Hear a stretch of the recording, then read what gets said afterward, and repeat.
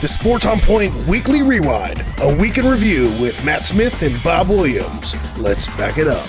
Welcome, guys. We're going to get started with This Week in Sports. This is a section where we cover the top shared stories on the internet from every day of the past week, and our host will give a short comment on each day.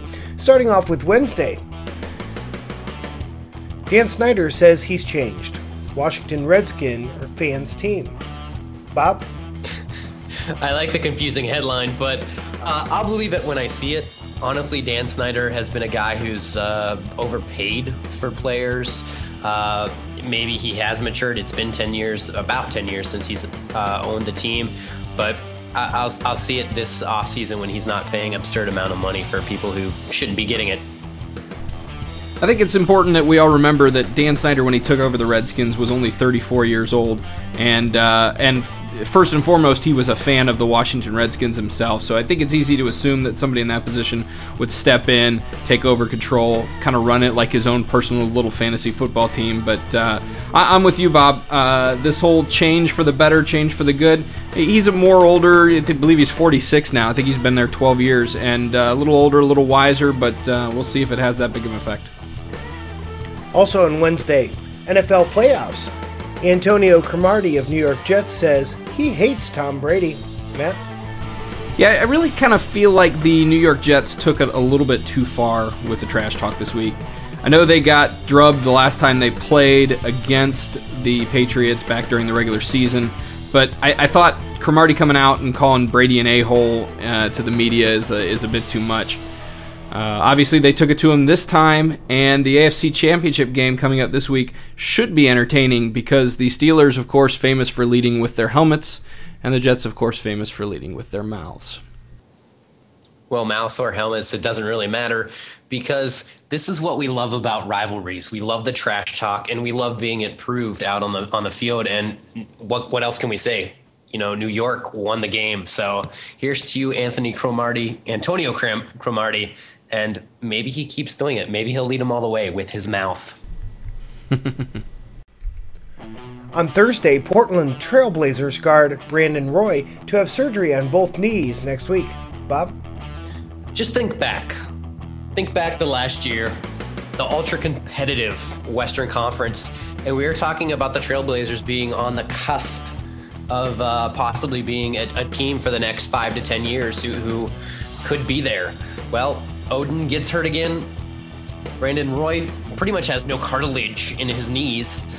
And it seems like the Trailblazers are back into the 70s with all these injuries, which is unfortunate because Brandon Roy is a stellar player. And this is sad for him. Hopefully, they've done the surgery, and hopefully he, can recover from it and have a Grant Hill type career. Yeah, something about the promising players for the Trailblazers getting injured. Obviously, Bill Walton and Sam Bowie, the famous cases, Greg Oden, Brandon Roy now. But it's like you said, he's got a significant lack of cartilage in his knee.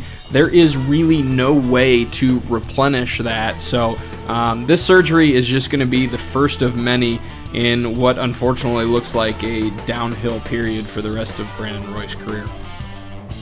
Also on Thursday, LeBron James sprains ankle in Miami Heat's loss to the Los Angeles Clippers. Yeah. This, of course, coming a day after LeBron tweeted about karma that everyone who saw assumed that was referring to the 55-point whooping that the Cavaliers took at the hand of the Lakers. But LeBron backed off the comments, says they weren't about the Cavaliers, but it seems the karma police got the wrong guy, because LeBron James is going to have a lot harder time backpedaling with that sprained ankle. Yes, karma is an evil thing, but not only did LeBron James sprain his ankle, RuPaul sprained his ankle, otherwise known as Chris Bosh. So right now the Heat is searching for bodies to play down there. RuPaul. That's funny. On Friday, Auburn Tigers Nick Fairley to enter NFL draft, sources say. Mr. Williams. If you saw any of the championship game, you saw Nick Fairley everywhere. Definitely a guy who could, I won't say he will make a Nambakadu Sue type performance possibly as in his rookie year, but he has that potential. So why not? Why stay an extra year? Yeah, I don't blame Nick Farley at all for coming out. A lot of people speculating that he might be the number one pick in the upcoming draft in April. I agree with you. He's been a good, talented, overpowering player to watch. I do have a little bit of concerns with him as far as what's going on inside of his head. If you go back and look at this season, he got quite famous, especially in the Georgia game, for some cheap shots, helmet-to-helmet hits, late hits, and all-around unsportsmanlike conduct. I'm not sure if his talent is going to be the bigger story in his career or his mental issues. We might be looking at another James Harrison here.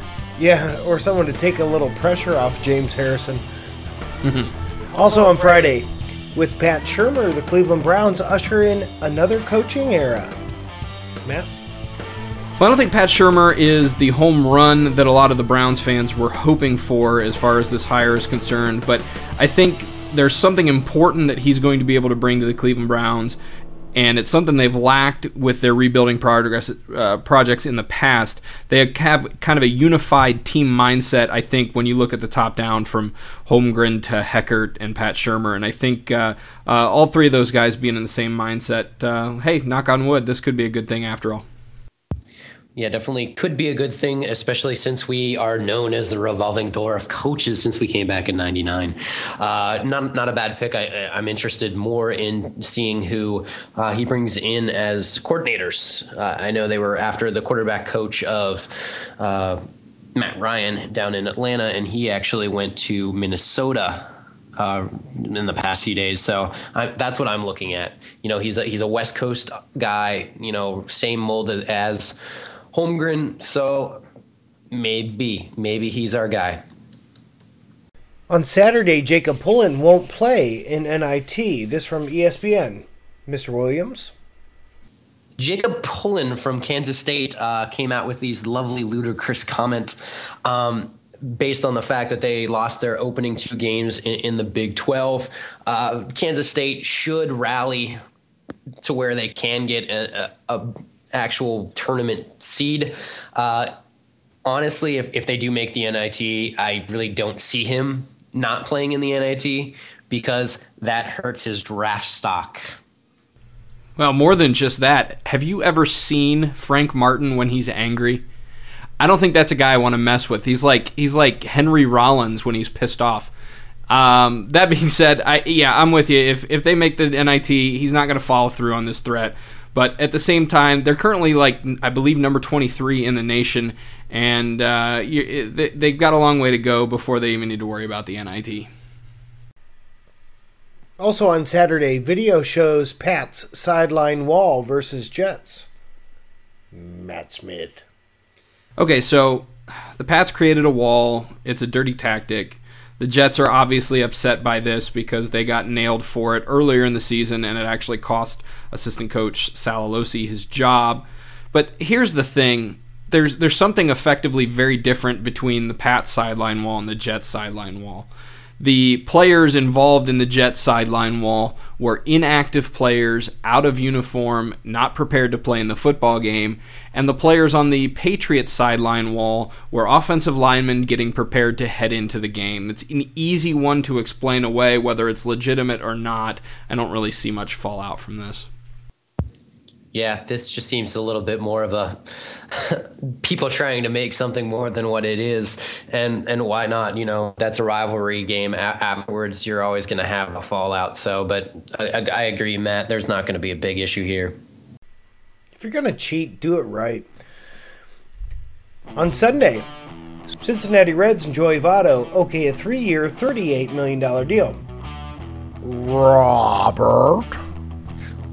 Well, this seems like an actual deal indeed.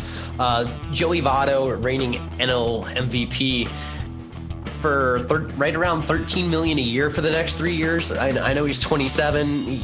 He'll be 30 once this contract's over, but the fact that he could have probably gotten a little bit more maybe somewhere else, this is a great deal for mid-market teams. Yeah, you got to think. First of all, you got to give Votto some credit, because I think anybody can look at the situation and realize that he could have gotten a lot more money if he would have left Cincinnati and gone to a team like Boston or a team like New York who overpay for his type of talent. But for the Reds, it's a great deal, $38 million for a solid player. The only knock I've really ever heard on Joey Votto is that he hasn't really shown the ability to sustain his strong performance over multiple seasons, but he's really only been a starter in Major League Baseball for 3 years, and his numbers have improved every single one of those 3 years. So what more do you want from a guy?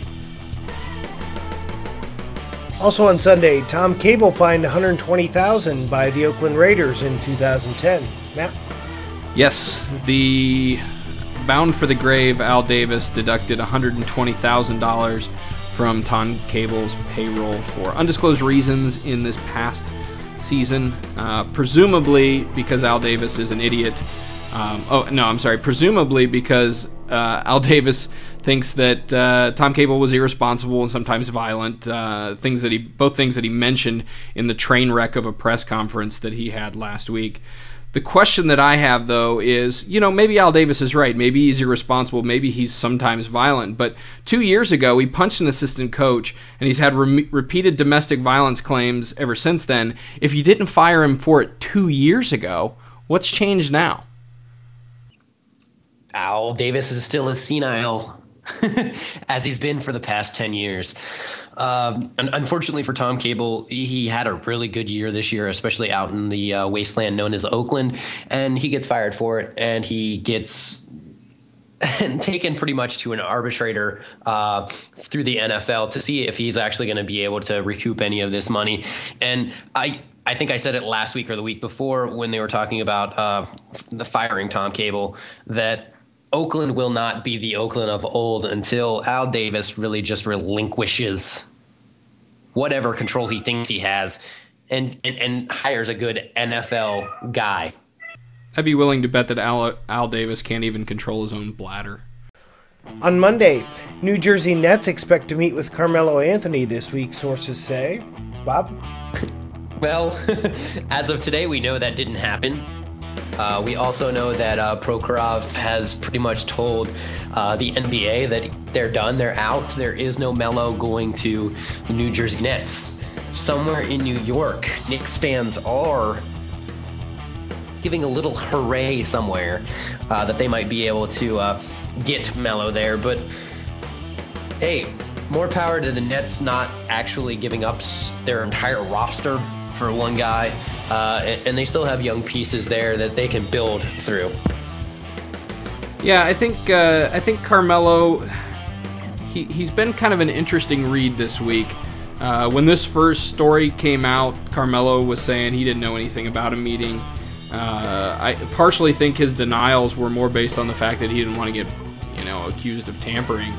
But the Denver Nuggets gave permission for the Nets to talk to him, so it wouldn't have been tampering or collusion or anything like that. But yeah, he's not going to the Nets, and throughout all of these proceedings, I think it was pretty obvious that had the Nets actually made the deal to get Carmelo Anthony, that he would have been a half-season rental because he would not have re-signed for that team.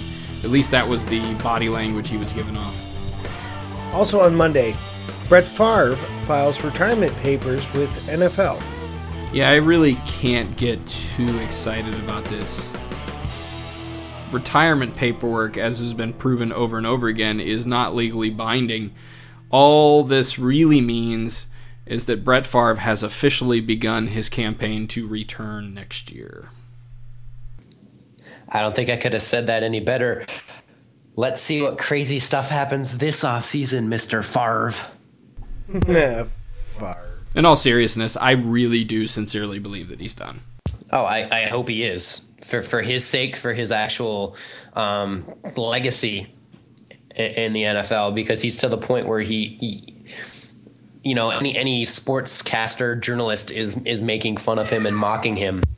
Not to mention the fact that now a Minnesota masseuse is accusing him of texting her lewd pictures. Dun dun dun. And finally, on Tuesday, Michigan Wolverines land Baltimore Ravens defensive coordinator Greg Madison. Bob?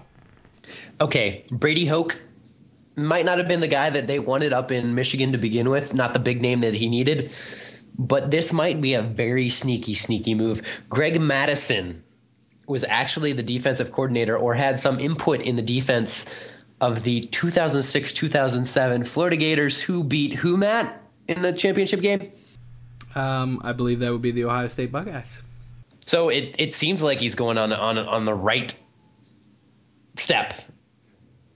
And honestly, he's definitely going to be a step up from Greg Robinson. For Michigan now, they just need to land the recruits on the defense to be able to compete.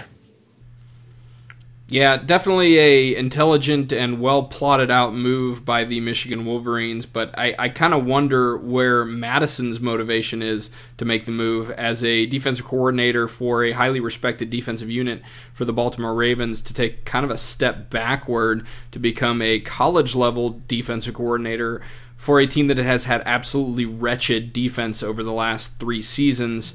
I think if he'd have kind of stuck it out another year or two in Baltimore, he could have been looking at head coaching job offers in the college ranks rather than defensive coordinator position.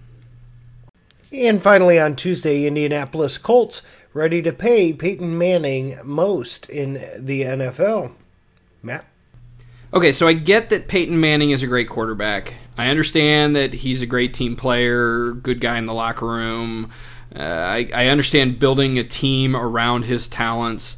The problem that I have is Peyton Manning, believe it or not, has shown zero potential to be great when it's required most of him. A lot of his playoff failures that he's had in the past have been blamed on the weak defensive performances by his teams, but in 6 of his playoff losses, they've given up 21 points or less, and he's actually only 6-6 in games where his defense gives up 21 points or less. Tom Brady's 12-1 in those games. Ben Roethlisberger is 6-0 in these games.